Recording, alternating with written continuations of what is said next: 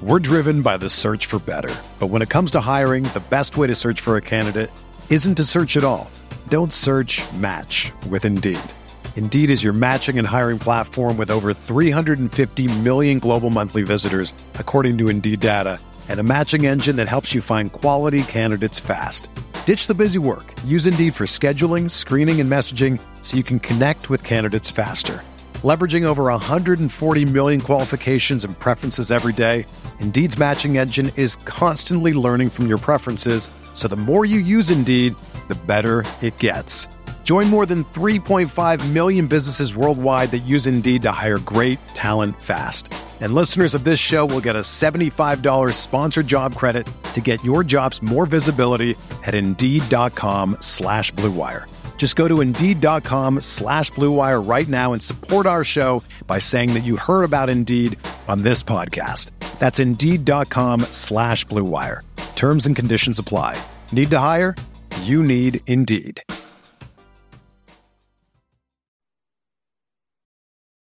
Welcome into a special edition of the Oxford Exxon podcast. Justin Rowland covers Kentucky for CatsIllustrated.com, part of the Rivals Network. They do a fantastic job. You've seen his work on our site a little bit this week. I know they've used a little bit of my work on their site. It's like almost the power of the network, like it's supposed to be. It's not always that way.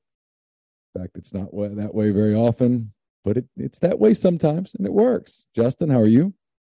I'm good, Neil. Thanks for having me on. This is a big game. I don't know nationally people are paying attention to just how big this game is.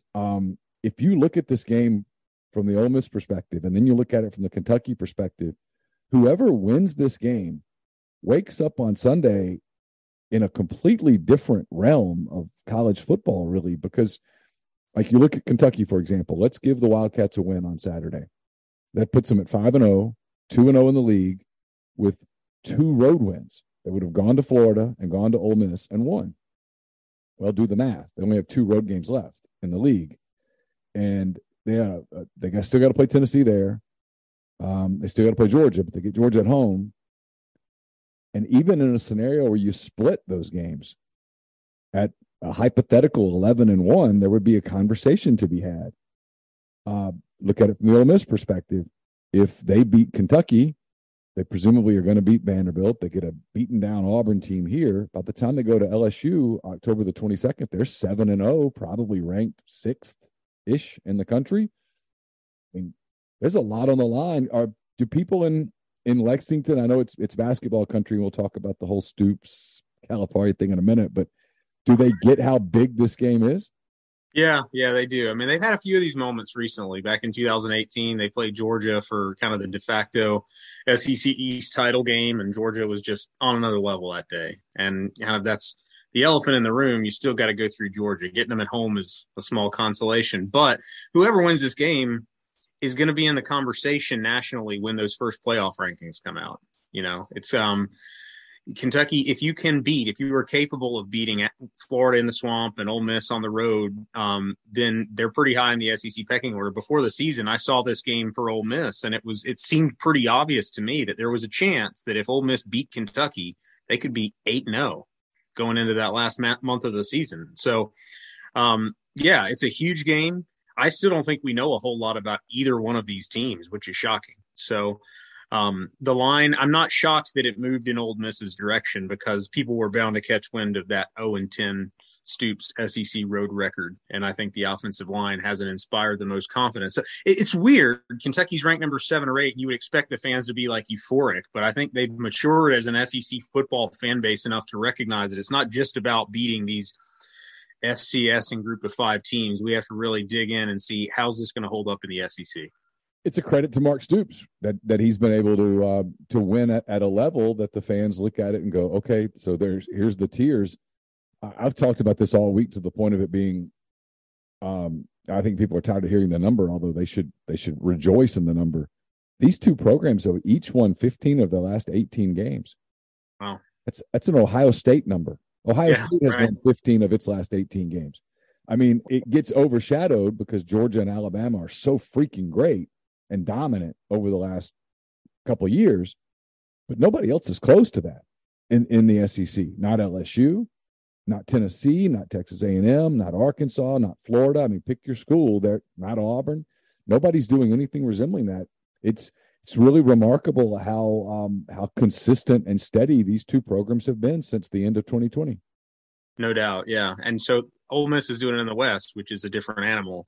But Kentucky, I mean, for example, last year in the Citrus Bowl, I think they were down about 9 starters, and they beat an Iowa team that won that division in the Big Ten.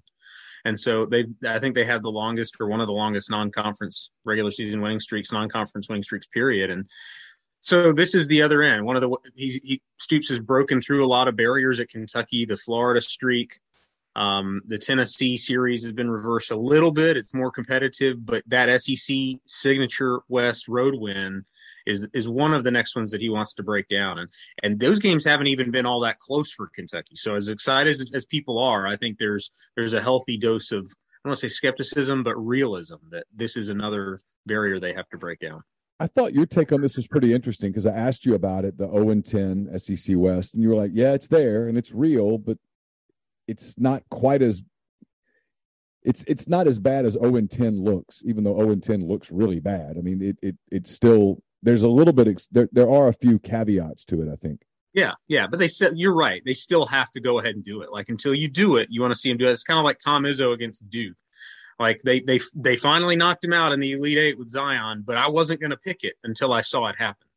I just think I remember the first half of the Stoops era, and I remember how those teams responded when they got punched in the mouth, and they kind of folded. And I think he would probably tell you that the culture had not changed yet. And so I really evaluate that doesn't have a lot of relevance to me in terms of the game in 2022. But even last year, Kentucky jumped out 10-0 against Mississippi State, and it's kind of the same script. They get a little closer to halftime. The adrenaline from the early part of the game is worn off. The patterns of momentum and shifts have set in, and they turned it over, put the ball on the turf, and it spiraled.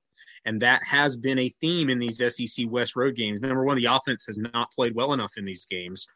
And number two, turnovers have done them in. So 2 things to watch.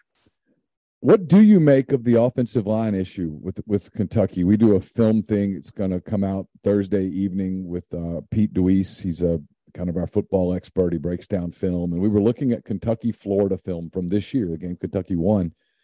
And especially the right side of the Kentucky offensive line just really struggled. I mean, that's putting it nicely. Now, look, Florida's really talented up front on defense. They've got some dudes. But I was kind of floored by it. I mean, people talk about Levis, and there were a few plays where Levis there was nothing he could do. Yeah. And the scary thing for Kentucky is it's not a surprise. It's not a one-off. It's not like this doesn't make sense. You totally get why it would be happening. They went into the offseason expecting to get a offensive tackle from the transfer portal, left tackle, and that didn't happen. Tyler Steen probably would have ended up at Kentucky, but offensive line coach Eric Wolford got hired at Alabama, and he's at Alabama now. So they've got a left guard playing out of position at left tackle, really not his most comfortable spot, not ideal. They've got a new center. Anytime you have a new center, and they've really been spoiled with center play over the last decade, it hasn't been bad, it hasn't been a disaster, but it's a little more choppy, a little more inconsistent. They've got a redshirt freshman, Jagger Burton, who is, I think, going to be a really good player, but he's a very young player. And so in the middle, where they've been strong, the interior's always been strong under Stoops. They're not as strong. They're not as deep. They got guys out of position. They don't have any depth, really. It's a worst-case scenario for the offensive line. And in 1 year, it's gone from that big blue wall branding to this is probably the weakest spot on the team. They've been better in protection than blocking the run. So that's something for Ole Miss fans to know and look out for. And some of the sacks have been on Levis as well. But so the protection, I would say, has not been that bad. But the scary thing is, you mentioned the Florida game. That was probably the offensive line's best game of the season. So if Ole Miss fans are worried about their O-line the last game, it's been worse at Kentucky. You know, it's interesting because we talk about, like, I've said this for 4 weeks now with Ole Miss, and it's not Ole Miss's fault that when they scheduled Georgia Tech back in 2013, there was no way they could have known 9 years later that program would be an absolute dumpster fire. There's no way to envision that. But, you play Troy, which is usually a pretty good team. And I think by the end of this season, Troy's going to be a pretty good team with John Summerall. You know John well. Yep. But it was week 1, and they weren't good in week 1 in his first game. They played Central Arkansas, and they just lost to Hillcrest Elementary last night in Ruston, 27-21. Congratulations to the Bear Kids. No, but they're not good. And then Tulsa was fine. But, what was interesting about the Tulsa game was I thought Tulsa's, when they had their starting quarterback before he got hurt, I thought they were moving the football. And I was like, oh, Davis Brin is probably a very poor man's Will Levis. This is not a good sign. But on the flip side, Ole Miss scored 35 points, and the second half was kind of flat and dead. And Kentucky was flat against Northern Illinois, which was somewhat predictable. I don't have any idea what to expect, but I do think this for Kentucky's, this is on their ledger. They did get that trip to Florida a week after Florida had beaten Utah. That place was ready to roll. It was intimidating. It was loud. Kentucky was behind in the second half, and they came back and kind of dominated the last quarter or so of that game in a way that elite programs, really good programs do. That's what really good teams do. They get challenged, but they respond late. We're driven by the search for better. But when it comes to hiring, the best way to search for a candidate isn't to search at all. Don't search, match with Indeed.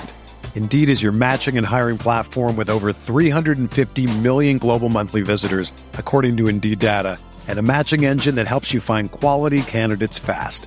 Ditch the busy work. Use Indeed for scheduling, screening, and messaging so you can connect with candidates faster. Leveraging over 140 million qualifications and preferences every day, Indeed's matching engine is constantly learning from your preferences, so the more you use Indeed, the better it gets. Join more than 3.5 million businesses worldwide that use Indeed to hire great talent fast. And listeners of this show will get a $75 sponsored job credit to get your jobs more visibility at Indeed.com/Blue Wire. Just go to Indeed.com/Blue Wire right now and support our show by saying that you heard about Indeed on this podcast. That's Indeed.com/Blue Wire. Terms and conditions apply. Need to hire? You need Indeed. Whether you're a world-class athlete or a podcaster like me, we all understand the importance of mental and physical well-being and proper recovery for top-notch performance. That's why I'm excited that Unified Healing is sponsoring podcasts on the Blue Wire Network. Unified Healing is a new and super innovative global network of wellness centers powered by Energy Enhancement System, or EE System. If you haven't heard of the EE System yet, then you'll want to listen up. This technology promotes wellness, deep relaxation, purification, and rejuvenation. Wherever you are across the globe, access to a center is easy and affordable. Interested in experiencing the EE System technology for yourself? Go to unifiedhealing.com/Blue Wire to learn more and find a center near you. That's unified, UNIFYD, healing.com/Blue Wire. No material or testimonials on the Unified Healing website are intended to be viewed as medical advice or a substitute for professional medical advice, diagnosis, or treatment. Always seek the advice of your physician or other qualified healthcare provider with any questions you may have regarding a medical condition or treatment and before undertaking a new healthcare regimen, including EE System. That was a culture win, yeah, for sure. They went into that game and they had the best possible game plan for Anthony Richardson. So if you're the best way to attack Kentucky's defense is with a experienced quarterback who sees the field, takes his checkdowns, is not going to force the ball into tight windows. If you're patient, that's the way to attack him. And as young as Anthony Richardson is, I just don't think he was ready to attack Kentucky's defense in the methodical way that you have to. And when his confidence – I didn't actually put a whole lot into that game as far as evaluating Anthony Richardson, because you could just see this is not who he really is. His confidence is shot, and it was snowballing. But it was a culture win because they didn't fold when things were looking bad. We mentioned before halftime, you can kind of tell which way the game's going for Kentucky. Florida's up 16-7, and Jordan Wright made a ridiculous interception, and they just changed the momentum right before halftime. So that's going to be interesting for me. Kentucky's going to be the first team on Ole Miss schedule that it's really a question. Can this team slow the run game down? And what does Ole Miss look like when you slow them down? And then on the flip side, Kentucky's offensive line has looked bad at times against Youngstown State, Northern Illinois, Miami of Ohio. How does that translate once you get into SEC play? How disruptive is that for everything else you're trying to do against more talent? So I still don't think we know a whole lot about either team and how they're going to stack up in the SEC. I'm certainly no football coach, but I'm guessing Kentucky's strategy is to take away the running game from Ole Miss as much as they can and to put the game in Jackson Dart's hands. He's 19, had some starts at USC. He's had some starts now at Ole Miss, so he's not exactly a rookie, but he's still a very young quarterback. This is his first SEC game. I've got to think if I'm Kentucky, if I'm going to lose, I'm going to lose because Jackson Dart beats me. I don't want to lose because Zach Evans and Quinshon Judkins beat me. That's right. And, on Monday, Mark Stoops talked about Ole Miss. He was very complimentary. And when they talked about the Ole Miss running game, the reporters were asking and talking about that ground game, Stoops was careful to say, don't assume this is a one-dimensional team, basically. They haven't had to pass. They've been able to play it close to the vest for a moment like this. You know that we're going to see things that they haven't shown this year. So it's not a foregone that Dart, is going to struggle to pass in this game. But I think both sides understand what Kentucky is going to do. They got to load the box. They got to slow down the run. And if he beats you, then you can live with that. And the receivers for Ole Miss, I think we're talking, they know what the game plan is kind of going to be, and they got to take advantage of those opportunities because of the box being loaded. So both sides kind of know what's going to happen. It's going to be a man-on-man contest. I don't know which way that's going to go. I imagine Ole Miss is going to get their share of yards. Kentucky is solid against the run. I wouldn't call them overpowering against the run. And this will be by far the biggest test that they faced. How much does Chris Rodriguez's return impact things? What's his status? I mean, Stoops almost sounds like he's still sort of irritated at him about what happened. But I'm assuming that goes out the window when the game starts. How much does he change, if at all, the offensive line? Does he? I mean, I'll tell you this story. I've talked to people for a long time about this. Hugh Nall, the former Auburn offensive line coach, played at Georgia with Herschel Walker. He was part of that national championship team. And one day he said, "I'm going to find out how much football you know." So I was a young guy covering Auburn, and he goes, "If you could have 5 average offensive linemen and a great running back, or 5 great offensive linemen and an average running back, which would you rather have?" And so I'm thinking, well, this guy played offensive line. 5 great offensive linemen. He's like, nope, you want the great running back. Rodriguez is a really good back. How much does he raise the level of play of an offensive line that so far has been kind of mediocre? It wouldn't shock me if he came out and rushed for 100 yards. I mean, I wouldn't be surprised at that. I think it's going to be a slower comeback acclimation than Kentucky fans probably want to believe. I think everybody understands the line has struggled enough that it's not going to look like vintage C-Rod probably. The wide zone does give you a chance to rip off more chunk plays in the running game, and I assume that will be more part of the offense. There have been times when Kavosiey Smoke has run hard, but there have been times when he's hit the wrong hole. He had some ball security issues. Ball security has been a problem for C-Rod as well. I think the last time Kentucky and Ole Miss played in 2020 in that wild game, I think Kentucky had some fumbling issues as well.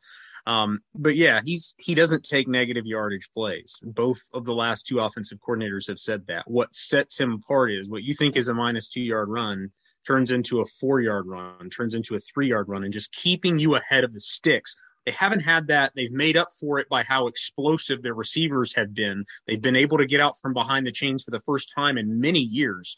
But in SEC play, they're not going to have that same talent advantage on the outside against teams they face. And so they have to stay ahead of the sticks better, eliminate those tackles for loss. That's been a big problem. And he will help them with that. I don't imagine is he going to get runs of 20, 25 yards like that. We'll see. If he can help them cut back on the number of negative yardage plays, that's a huge thing for the offense. Tell me about Will Levis. We see the videos of him putting the mayonnaise in his coffee and stuff like that. But yet I talked to some NFL guys who I know who are absolutely intrigued by this guy as a football player, as a guy. They think he can be the face of an NFL franchise down the road. Not today, but down the road. They love him. You've been around him a lot more than I have. What's he like? He's a fiery competitor. He has an inner fire, self-motivated, not the kind of guy that you got to go make sure he's okay. He's a set it and forget it face of the franchise guy if the throwing is where it needs to. He's not a surgeon. That's the thing. He forces some throws that Probably shouldn't be forced. Occasionally, I don't want to say he gets lazy, but maybe at the end of a drive, at kind of a blah part of the game, he short arms one and it'll be an interception. He has to improve the ball security. But in terms of the release, elite. The arm strength, elite. Made a throw across the field, 52 yards, placed it perfectly right outside of Dane Key's hands last week. And it was an incompletion, but there can't be more than a handful of quarterbacks at the college level that could make that throw. He's made throws off of his back foot with the kind of velocity and accuracy that, is like in a video game. And he's a kind of guy who can run you over. He runs a little bit like Tim Tebow. So maybe I shouldn't put it like this, but if you could imagine Tim Tebow as a guy who actually did have great NFL potential, that's a little bit of what he looks like. I think the Josh Allen comp is probably the best one. He's just got to develop into more of a surgeon than just a sledgehammer. But just as a sledgehammer, he's a pretty darn good player because he tests you at every spot on the field, and now he's got those explosive receivers who can get separation. Is this Mark Stoops' career job? Does he stay at Kentucky now? If his name pops up in other places, but he's certainly been at Kentucky for a while. He seems happy. He seems invested in some of the things that Kentucky is known for, bourbon and the horse racing and all of that stuff. Like, he's pretty happy there. It's what I talk to people is, if Iowa comes open, if Auburn comes after him, is this a job that he stays at Kentucky? The longer it goes on, the more I think he may end up at Kentucky as a career guy. It's the thing that's really helped him is it took him so long to get it off the ground. He didn't win too much too fast. If that had happened, Florida State might not have passed him over a couple of times. That's the one that I think has always looked really good to him. Florida State, they've won 3 titles since '93. He's been an assistant there. He's got a great name presence there. It seemed like he kind of liked the idea of his name being linked to that Florida State job. When it comes to Iowa, that's his alma mater, but I don't see this deep emotional connection to Iowa that would necessarily pull him away from what he's built at Kentucky. There are a lot of little anecdotal things. He's been very cautious on the NIL thing and he always comes back to, we don't want to blow up what we've built here. And he seems like a guy who's very careful about what he's done over the past decade and has a long view in mind. And of course, Kentucky compensates him. He's very highly paid, going to be up towards $6 million as his next round of the contract kicks in, and he gets auto extensions for 7 wins in the SEC. I mean, where else are you going to find a deal like that? Have he and John Calipari kissed and made up yet? Are they still? Is that still tension? Because it seemed like the tension was kind of real. There's been a couple of olive branches extended, but it hasn't been the kind of embrace, okay, we're good now, that put everything to rest. I just think Stoops thought it was an unprovoked, unnecessary shot. I think the basketball school thing is something that they live with, and they know they're always going to have to live with it. Realistically, everybody knows Kentucky is probably always going to be thought of as a basketball school. The fact is, the basketball coach at Kentucky, as he hasn't won a postseason game in, basically 3 years now, and Kentucky's won several bowls in a row, 2 10-win seasons the last 4 years. Like, why are you unnecessarily goading these guys and giving, ammunition to the enemy in recruiting? Because they do recruit against that. So Stoops made it bigger by going and retweeting some of the stuff that was out there. And I was shocked, but maybe the biggest takeaway is that's how much clout the football coach has at Kentucky, that he can take on the basketball coach and not back down and not apologize. And as crazy as it is, he's probably a more popular figure at Kentucky than John Calipari right now. And I don't think that's probably close, actually. Justin, I thought he did what he had to do. I thought in that moment, he had to go defend his program, a program that he has built from a place where they were not good at all when he got there to a place that, look, they're playing this national game on Saturday as the 7th-ranked team in the country. And if they win it, there's a real shot there in the playoff conversation when the calendar turns to November. That's a major accomplishment. And for him not to defend it publicly when he got unprovoked attacked, would have been a bad look in that regard if he'd said, well, that's just John or whatever. I thought he had to defend himself. Yeah, absolutely. And the nuts and the bolts are key here. He has been very frustrated about the indoor facility at Kentucky. He hates it.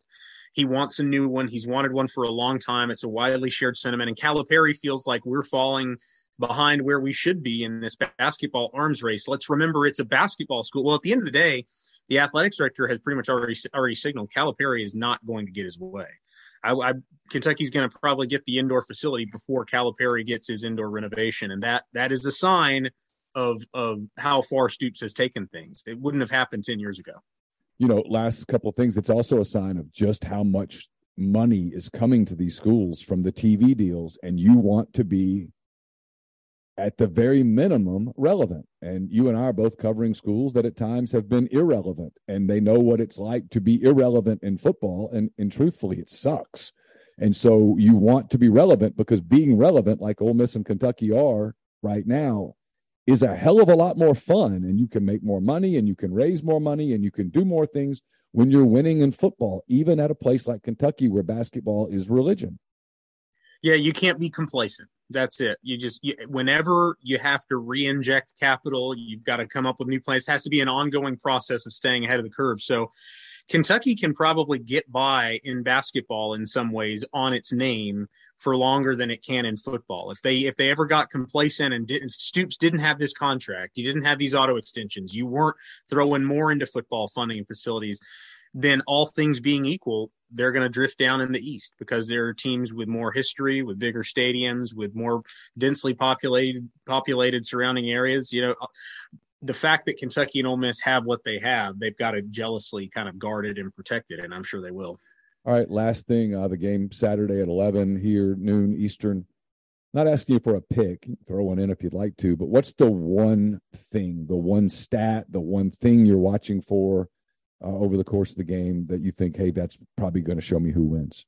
It sounds so cliche because it's not a unique thought, but I don't see Kentucky winning with a negative turnover margin. Last year, they were one of the worst teams in the country in turnovers and were still a 10-win team. But knowing how these SEC West games have gone, if Will Levis throws a pick or there's a strip sack and Ole Miss returns it for a touchdown in the first couple of minutes of the game, that's just kind of where they've lost these games in the past. So what I've told people is if Kentucky plays a clean game, no turnovers, maybe even just one turnover, I think they've got a good shot. But, if they turn it over twice, more than twice, I think forget about it. It's just hard to see them overcoming that in this kind of environment against a team that can run the ball like Ole Miss. Justin, as always, man, appreciate everything that you do. I'm a big fan of your site, your work, and thanks for joining us here on the Oxford Exxon podcast. Appreciate it, man. Everyone is talking about magnesium. It's all you hear about. But why? What do we know about magnesium?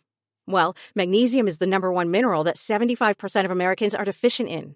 If you are a woman over 35, magnesium will help you rediscover balance, energy, and vitality. Magnesium supports more than 300 enzymatic reactions in your body, including those involved in hormonal balance. From functional medicine doctors to mental well-being and female hormone experts, we all know that magnesium is the one mineral to improve all aspects of well-being and health. But which one? Magnesium Breakthrough from Bioptimizers, the trusted choice recommended by leading experts with 7 best-absorbed forms of magnesium to ensure your body receives the support it needs for overall well-being. Go to bioptimizers.com/balance today and use code BALANCE10 for 10% off. Support your journey to wellness at bioptimizers.com/balance. Magnesium Breakthrough from Bioptimizers, your foundation to optimal health and vitality.